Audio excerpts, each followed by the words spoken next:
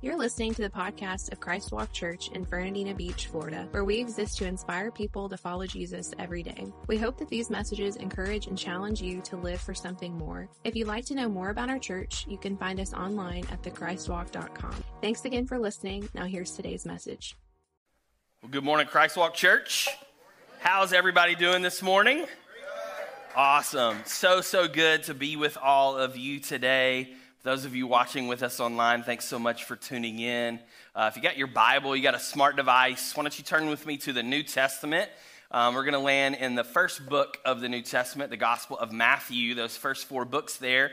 We call the Gospels because gospel means good news. And Matthew, Mark, Luke, and John in particular are such good news because they tell the story of the life and teachings of Jesus Christ. And so today we are in part 7 of a series called Blessed, where we've been taking a look at the Beatitudes from Jesus' Sermon on the Mount from Matthew chapters 5 through 7. And each of these principles that are found in the Beatitudes, they serve as keys that can unlock blessings and happiness in the life of the believer as they choose to further align their lives with the kingdom of God. And so if you have missed any of those messages, you can go back and listen to our podcast on Spotify, or you can find us on YouTube and watch those messages. I'd encourage you to do that. But today we're going to be in Matthew chapter 5.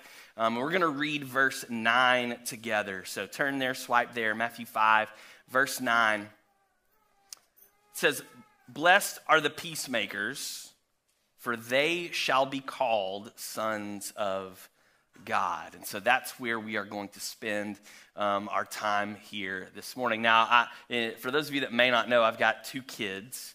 And anybody ever taken a road trip with 2 little kids before? Anybody? You got 2 kids. That means road trips become interesting. I'll just leave it at that, yeah. Like, not only do you have to battle against traffic and road hazards and crazy drivers and the like, but traveling with 2 little kids is truly a test of one's mettle, you know. Coming from the back seat, it's, I'm hungry, or I'm thirsty, or are we there yet, or I need to potty, even though I just pottied 5 minutes ago. And, well, you change the radio, and he's on my side, and she's touching me. You know, it gets to the point where your family like, look, you stay on your side. You stop touching her. Everyone just shut up. I need 5 minutes of what? Peace and quiet. Like, that's what we're looking for as parents, right? We just want 5 minutes of peace and quiet. And now they're teenagers, and I can attest it hasn't gotten any better. And one of them is 6'2", 210, and so he's all folded up in the back seat. And you can imagine, like, 2 teenagers, a boy and a girl, you can imagine how great they get along, you know. And now we've thrown a dog into the mix. It wasn't crazy enough to begin with. And our dog can't decide if she wants to be in the back seat with the kids, or in the front seat with Sarah, or in the center console, like laying on me. So she's all over the place, and it is the recipe for disaster. Often, the first thing that I have to do whenever we reach our destination is pray a prayer of repentance for all the things that I said or did or thought while we were on that road trip. And I'm finding myself more and more just begging the Lord, can you just please just give me some peace? Just please give me some peace. Chances are you've had thoughts like that. You've prayed prayers like that before. Because the desire for peace is something that is universal. It's something that we all desire in some capacity, be it marital peace or peace in the workplace, perhaps peace in our homes or within our families. Maybe it's political peace or racial peace, international peace. For some of us here this morning, it's simply just peace of mind.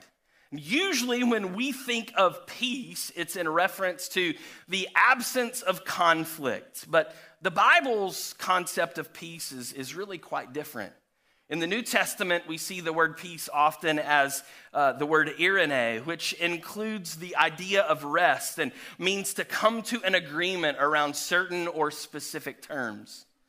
And many of you may recognize the Hebrew word for peace, which is shalom, which means everything that makes for a person's highest good. In fact, in Jewish households, it's often a greeting both as people leave and arrive. While the biblical concept of peace may begin with the absence of strife or conflict, it goes far beyond that to include the welfare and the benefit and the blessing of all parties involved. Biblical peace is this idea of reconciling both people to God and people to each other. It's what David was writing about in Psalm 119, 165, when he said, "Those who love your instruction have great peace and do not stumble." It's what the prophet Isaiah meant when he wrote in chapter 26, verse 3, "You will keep in perfect peace all who trust in you, all whose thoughts are fixed on you." It's what Jesus was talking about in John 14, 27, when he said, "I'm leaving you with a gift, peace of mind and heart. And the peace I give is a gift the world cannot give, so do not be troubled or afraid." It's what the Apostle Paul was writing about in Philippians chapter 4, when he said, "Don't worry about anything. Instead, pray about everything. Tell God what you need and thank him for all he has done.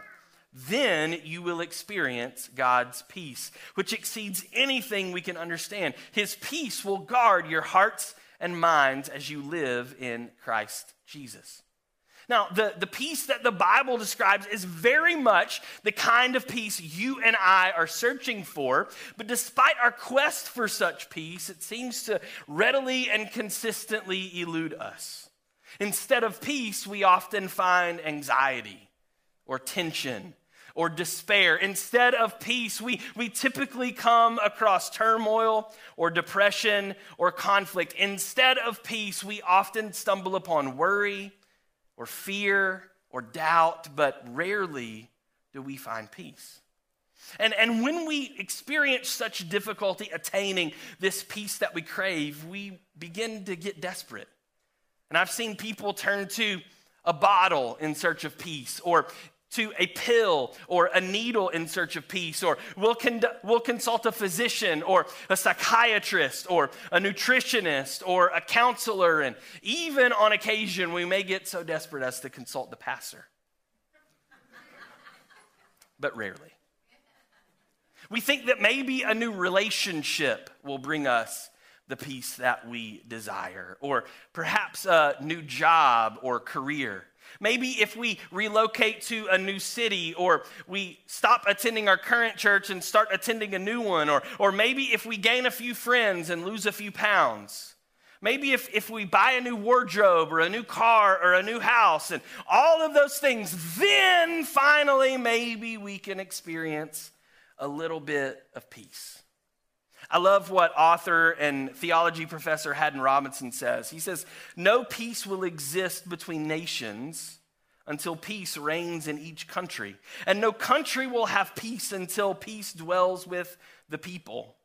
And no people will have peace until they surrender to the Prince of Peace."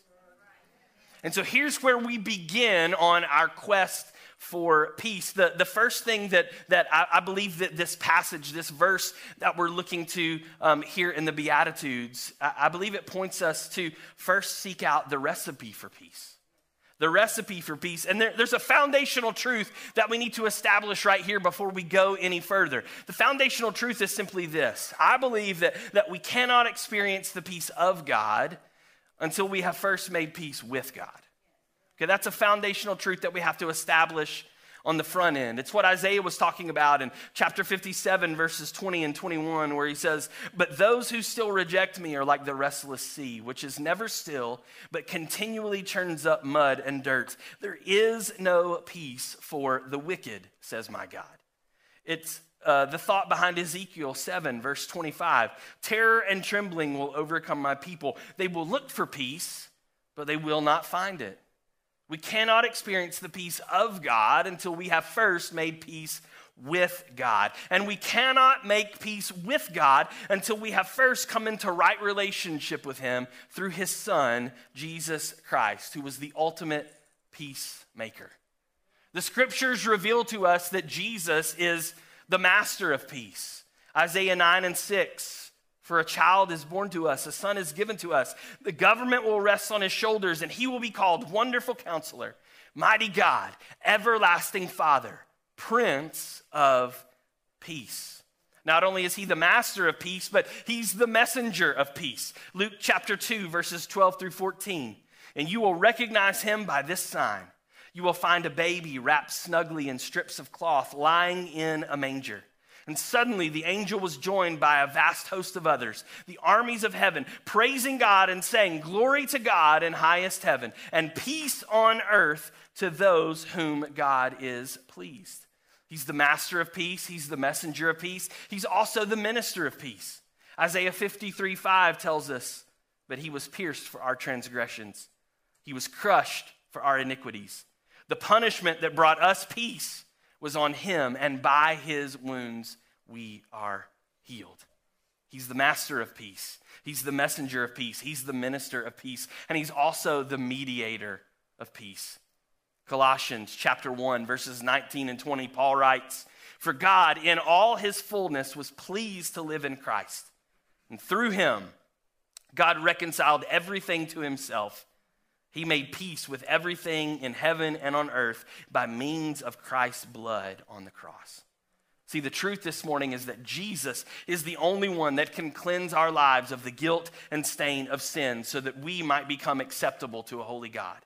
Jesus is the only one who can shield us from God's wrath and grant us the eternal life which none of us deserve. Jesus is the only one who is able to stand in the gap, acting as a bridge between us and God so that we can be reconciled to our Heavenly Father.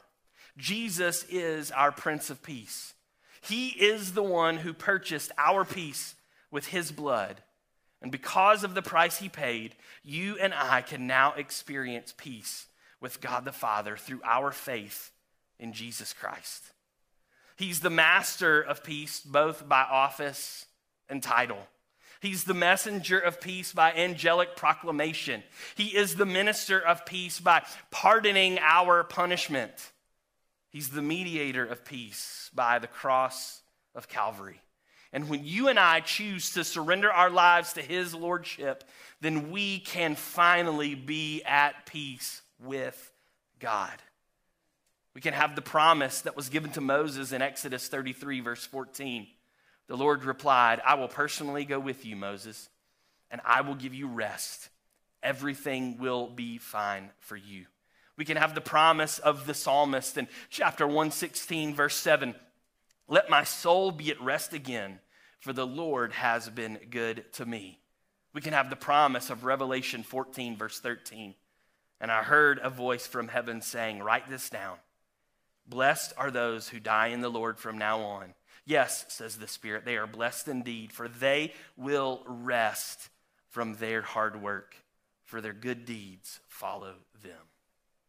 This is the beginning of experiencing peace with God. It's knowing that our sins are forgiven.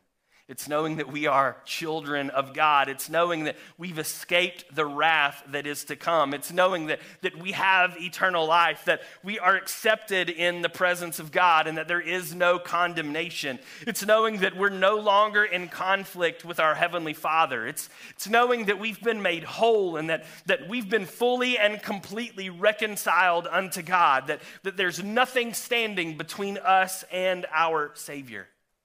And it's here at this place of peace with God that our inner struggles begin to cease. It's at this place of peace with God that we're able to lay down our heads on our pillows and sleep soundly each night. It's here at this place of peace with God that we're able to function regardless of what adversity might come our way.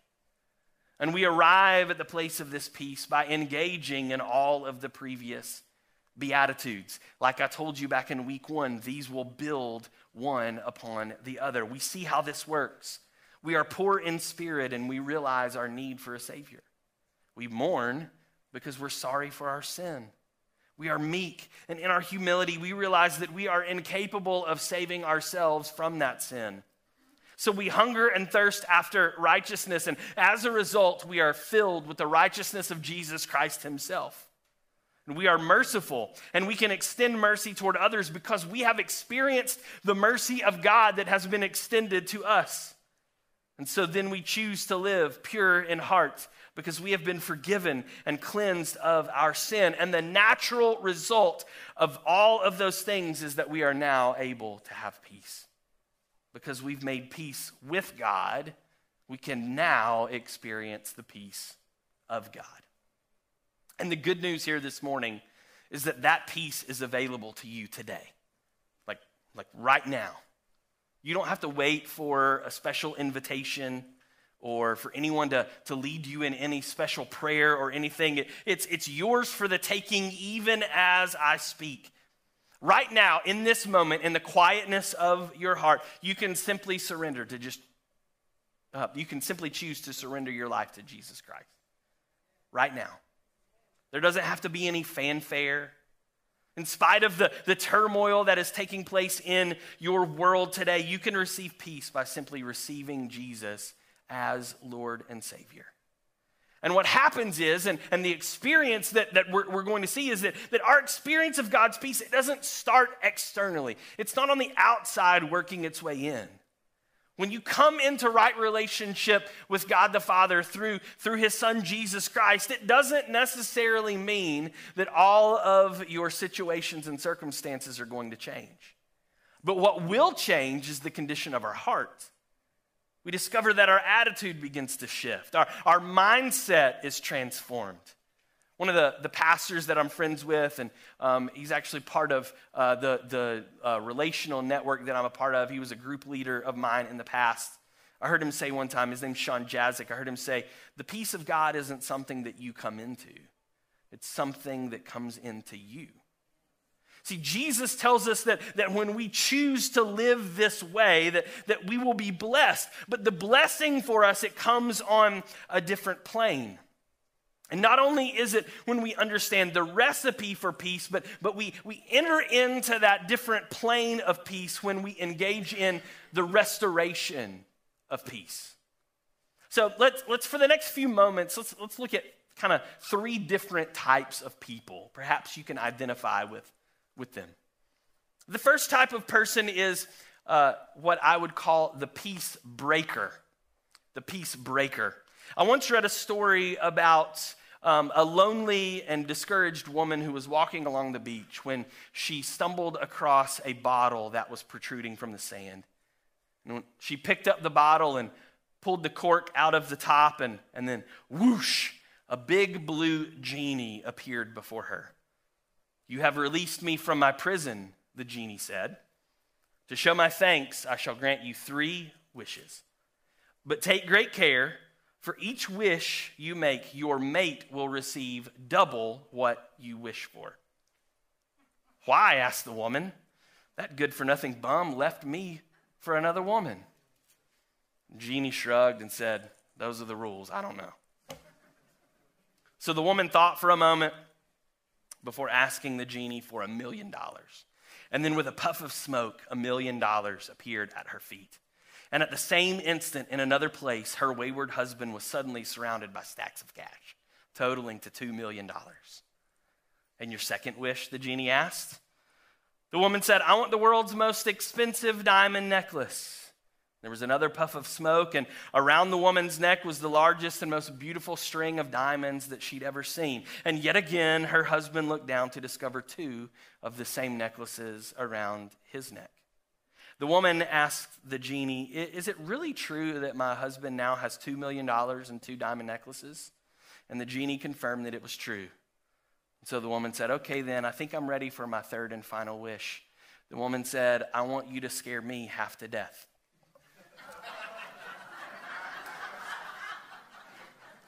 The rest of you will get that on the drive home. If you're not laughing right now, it'll hit you. You'll get out to 200. Oh, I get it now.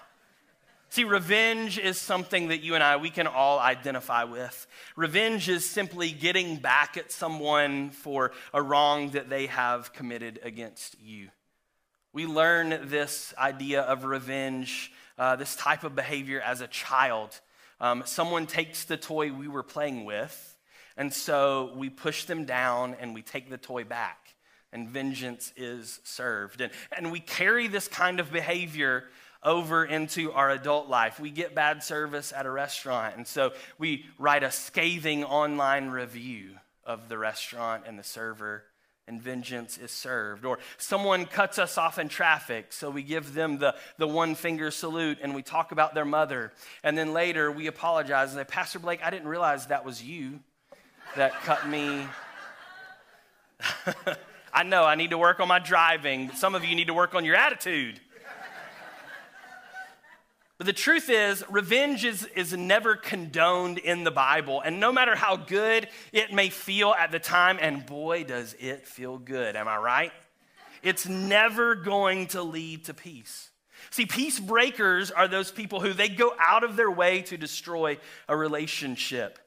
They live to cause trouble and division. They're deliberately combative. They have to push back and disagree with everything. Their motivation is self-serving and self-seeking. You probably know someone like this. And if you don't, be careful because it's probably you. See, here's what the Bible has to say about these kinds of people. Paul writes in Romans chapter 16, he says, and now I make one more appeal. My dear brothers and sisters, watch out for people who cause divisions and upset people's faith by teaching things contrary to what you have been taught. Stay away from them. Such people are not serving Christ our Lord. They are serving their own personal interests. And perhaps the most troubling part of people of this ilk is that a lot of peace breakers don't even realize they're doing it. They're simply unaware of what they're doing, or they feel like their actions are justified and therefore okay. And perhaps the easiest or most common way that one becomes a peace breaker is through the use of the tongue. We revert to gossip or slander or being opinionated or complaining or criticizing or passing judgment. Peace breakers use their words to tear down. They speak division and strife and friction into most every situation. And we find that whenever God begins to do something good, it's often the case that the enemy will attempt to interrupt it, and his oft-used weapon is the tongue of a peace breaker. The church is growing, and some will complain that they couldn't sit in their seat or that they had to park farther away from the entrance. That's a peace breaker. The children's ministry is growing, and some will gripe about the extra messes and the added noise. That's a peace breaker. Peace breakers will gather together in their holy huddles, and they'll armchair quarterback as they criticize the pastor and the church leadership for the decisions that are being made. Those are the kinds of people that are peace breakers. And it's not, let me be clear, it's not just going on outside the walls of the church. There are peace breakers in our pews and our seats all over the place. Listen to what James says about this type of behavior. Chapter 3, verses 6, 8, 9, and 10. He says, and among all the parts of the body, the tongue is a flame of fire. It's a whole world of wickedness, corrupting your entire body. It can set your whole life on fire, for it is set on fire by hell itself. But no one can tame the tongue.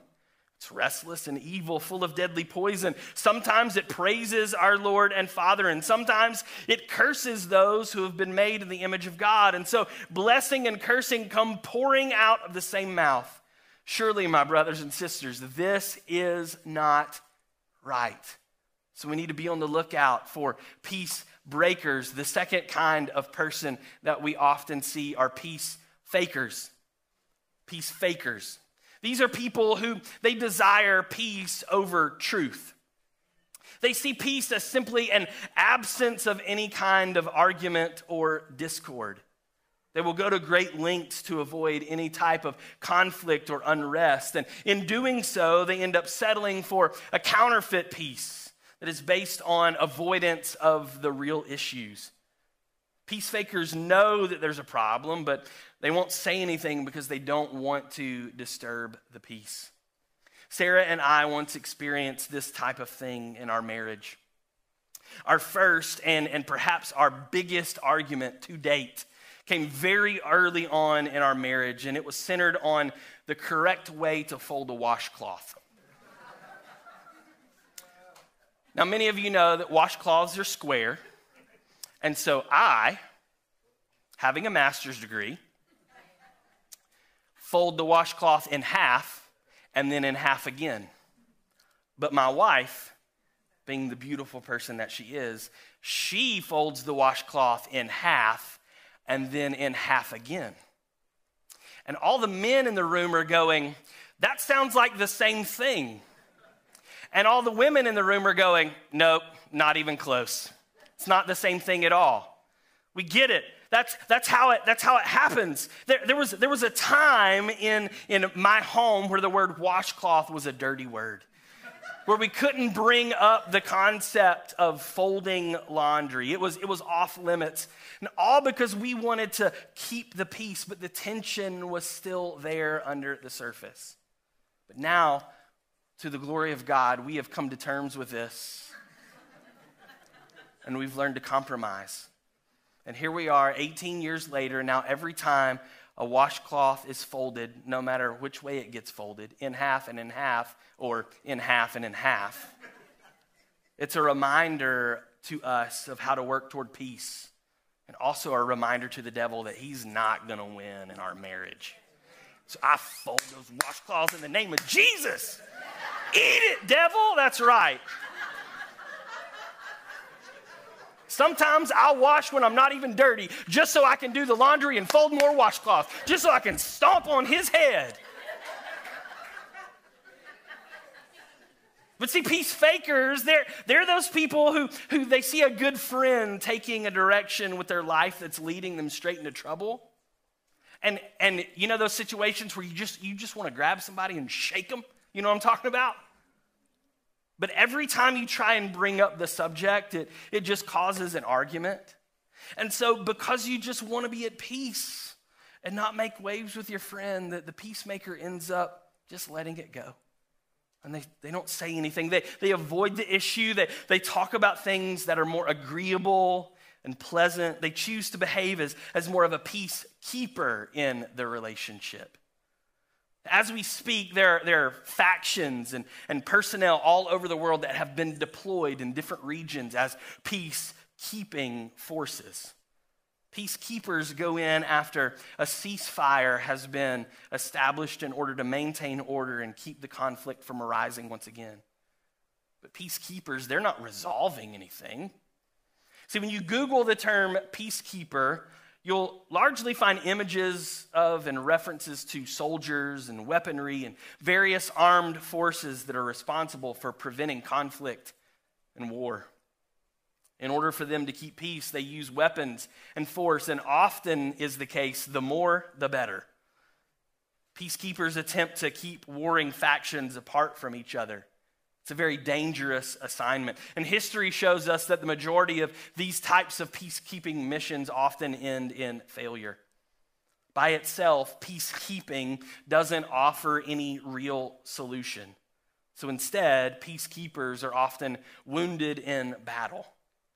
When a peacekeeper comes under fire, it's an indicator that they failed their assignment, which was to avoid conflict and confrontation. And when they get fired upon, they return the fire. So either way, bullets are flying. This is a false peace. It's simply about maintaining the status quo. It's nothing more than damage control or mitigating the conflict. But ultimately, it's the ignorant belief that peace exists when, in fact, there is none. We have peace breakers, we have peace fakers, and then third and finally, we have peacemakers. And these are a very different breed of people. They're different from peace breakers because they know how to guard their tongue. They think before they speak. They aren't confrontational simply for the sake of confrontation. They don't feel the need to give their opinion about everything all of the time. So none of these people are on Facebook. It's clear. They're able to walk away and avoid a conflict when the circumstance seems appropriate. Peacemakers are different from peace fakers because they're willing to tell the truth and then trust God with the outcome so that peace is worthwhile and lasting. That kind of peace can be experienced. They seek after real peace by seeking to resolve the issue, the core of the conflict. They don't go in after peace has been established, but rather they take an active role and responsibility in the restoration of peace on the front end. When necessary, peacemakers will put the well-being of others above their own comfort. They don't avoid conflict at any cost. Rather, they will choose to engage in constructive conflict in order to bring about a deeper peace, one that brings glory to God and reveals the depths of his love for all people. Peacemakers are committed to speaking the truth in love. They recognize their need for God's help and salvation and redemption. They're harmonizers, reconcilers, bridge builders who choose to stand in the gap no matter what in order to usher in peace. They're called peacemakers because action is required.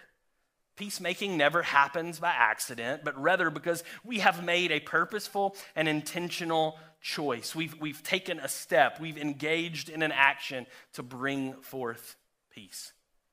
Peacemakers realize that real peace will never come about through appeasement. History shows us that when peace is pursued at any price, the peace is precisely what we don't get. Real peace will never be found by compromising the truth. And speaking the truth, the peacemaker realizes that speaking the truth isn't always received well by the hearer. Some kinds of people take a great deal of pride in never becoming engaged in conflict or involved in a feud. Yet the truth is that these kinds of people simply lack the courage to take a stand for what is right. Those who choose to live this way, they're not peacemakers. They're actually enemies of peace, because real peace is always the result of reconciliation. And when we look up this word in its original language, when we look up the word peacemaker that Jesus is talking about here in Matthew 5:9, we get the word, this is a tough one. It's a Greek word, Aaronapoios, I believe is how you say it. Aaronapoios. But what it means is to bind together that which has been broken. You remember a few years ago, Avery fell skateboarding in the neighborhood. She broke her wrist, and so we took her to the hospital. They put it in a cast. And after 6 weeks, the doctor showed us x-rays from the beginning and then x-rays for what it looked like after 6 weeks. And not only was it healed, but additional bone had grown in around the fracture. See, it was healed, but it was even stronger than it had been before on the front end. This is an example of the ministry of peacemaking. And if we find ourselves without peace today, that's an indicator that we're not in right relationship with the source of peace. 6 times in the New Testament, God is referred to specifically as the God of peace. We've talked about this a little bit already, that Jesus is the manifestation of peace, that he was given the title the Prince of Peace. And we see the Holy Spirit as the agent of peace, that the Holy Spirit both supplies and applies the peace of God in our lives. And so what we see here is this pattern. The God of peace sent the Prince of Peace, who gives the Spirit of peace in order to produce the fruit of peace in our life. Paul said in Galatians 5:22, he says, but the fruit of the Spirit is love, joy, peace, right? So if we're not experiencing God's peace in our lives, that's an indicator that there's one or more areas that we have not surrendered to the power of his Holy Spirit to be at work within us. And so what we see here is that the purpose of the ministry of Christ, and by extension, the ministry of his body, the church, that's all of us. It's the ministry of reconciliation. It's to come in where things have been broken and fractured, and to grab hold of both sides and bring them together so that the relationship can be even stronger on the back end than it was on the front end. Paul writes about this in 2 Corinthians 5:18-20, he says, and all of this is a gift from God, who brought us back to himself through Christ. And God has given us this task of reconciling people to him. For God was in Christ reconciling the world to himself, no longer counting people's sins against them. And he gave us this wonderful message of reconciliation. So we are Christ's ambassadors. God is making his appeal through us. We speak for Christ when we plead, come back to God. That's our role on this earth as a peacemaker. See, peacemakers, they're not fault finders, and peacemakers aren't passive. Reconciliation. Not just keeping the conflict at bay. Oh, I hope it doesn't spill over. It's a resolution of the problems for the well-being and the benefit of everyone involved. Peacemaking is transformational. It results in an inside-out peace, a peace that surpasses our complete understanding. Peacemaking requires caring for the other person's well-being, regardless of the price. And this is the part that makes peacemaking so difficult. See, peacekeepers try to keep sides apart to avoid the conflict, but peacemakers bring sides together, risking conflict, working through it, doing the hard, the difficult, the dirty work to arrive at a reconciliation, committed to both sides. They want what is best for everyone involved. Peacemakers refuse to turn a blind eye to wrongdoing. They're committed to both truth and justice. Peacemakers realize that true peace cannot exist without both of those things. So as a result, peacemakers will often be crucified because of their efforts. Consider our model.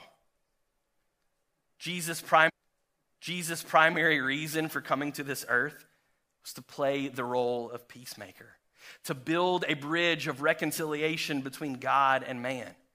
See, the truth had to be upheld. We are all sinners, and that sin is punishable by death. And so justice had to be done. Someone had to pay the price for it. God couldn't turn a blind eye to sin. He couldn't simply sweep it under the rug. So Jesus had to come in and make peace. And the peace of Jesus Christ it's far more than just the absence of fighting and disagreement. It results in a fully restored relationship with God. And in the bringing of that level of peace, conflict is inevitable. And perhaps the most violent conflict that has ever been witnessed by humanity was Jesus Christ hanging on the cross. And he hung there to make peace on behalf of you and me so that we could be in right relationship with God. And the fact of the matter is this morning is that if you and I choose to live as peacemakers, which is what we've been called to do, there will no doubt be times where we're going to be misunderstood. There's going to be times where we'll be misrepresented. There will even be times when we will be maligned because of our efforts. Yeah, peacemaking is hard work. Peacekeepers are armed. Peacemakers are not. The only weapons a peacemaker has is grace and love and wisdom. And if they get fired on, which is likely to happen, they're pretty much defenseless. It's gonna sting. And so the question is, why on earth would anyone want to become a peacemaker? If that's what it looks like, if that's what's wrapped up into it, like, wouldn't it be way easier to be a peace breaker or a peace faker? See, the recipe for peace points us to the restoration of peace, which brings about something beautiful. When we look at this, it's the reward of peace. The reward of peace. Jesus said in Matthew 5:9, he said, "Blessed are the peacemakers, for they shall be called sons of God."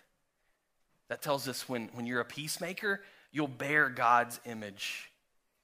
In other words, you'll look just like your Father. We have a Christmas ornament that goes on our tree every year. On the front is a picture of me. On the back, it says 1988. I was 7 years old. When Luke was a little kid, he would see that ornament on the tree and he would just stand there and stare at that picture. And then he would ask me and Sarah, was I alive in 1988? He couldn't figure it out because the picture looks just like him at age 7. It's because, much to his chagrin, He's my son, and he looks just like his dad. So, Luke, this is what you have to look forward to. Bask in the glory, my son. See, here in the South, when a child bears a strong resemblance to their parent, we say that they are the spitting image. Maybe you've heard that before. That means the child looks just like them. It's like saying that they're a chip off the old block, or we say, the apple doesn't fall too far from the tree. Or perhaps you've heard the statement, like father, like son. I want you just for a moment to think about what that means for those of us who choose to live as peacemakers. We'll be called the sons of God. That means that people, they're going to look at us and they're going to see the spitting image of Jesus.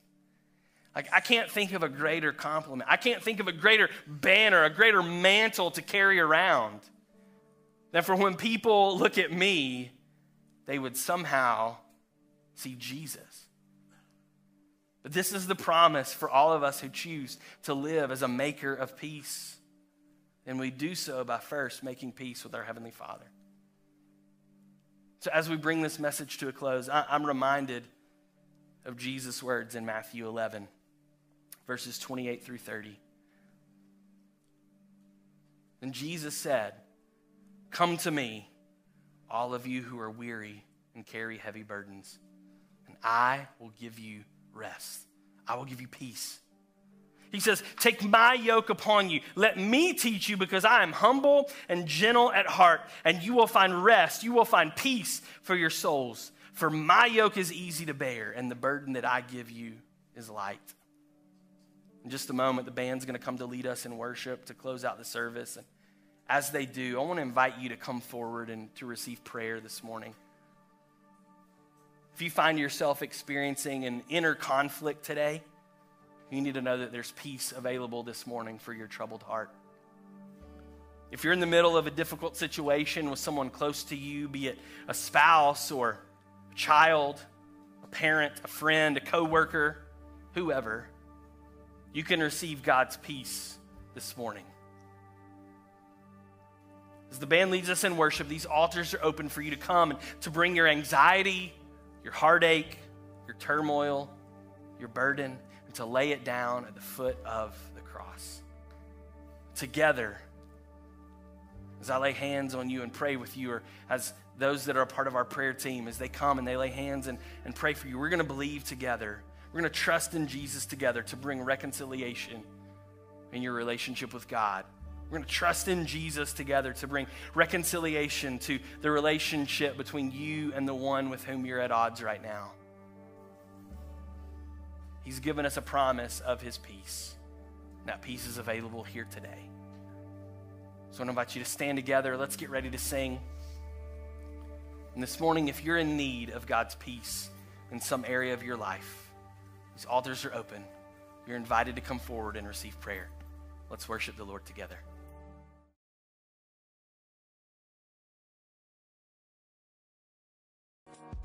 We hope you enjoyed this episode of the Christ Walk Church podcast. Don't forget to subscribe so you don't miss out on future episodes. To find out more information about Christ Walk Church, including our service times, how to connect with us on social media, and the ministry opportunities we have for you and your family, simply visit our website at thechristwalk.com. Thanks again for listening, and don't forget, because of Jesus, the best is yet to come.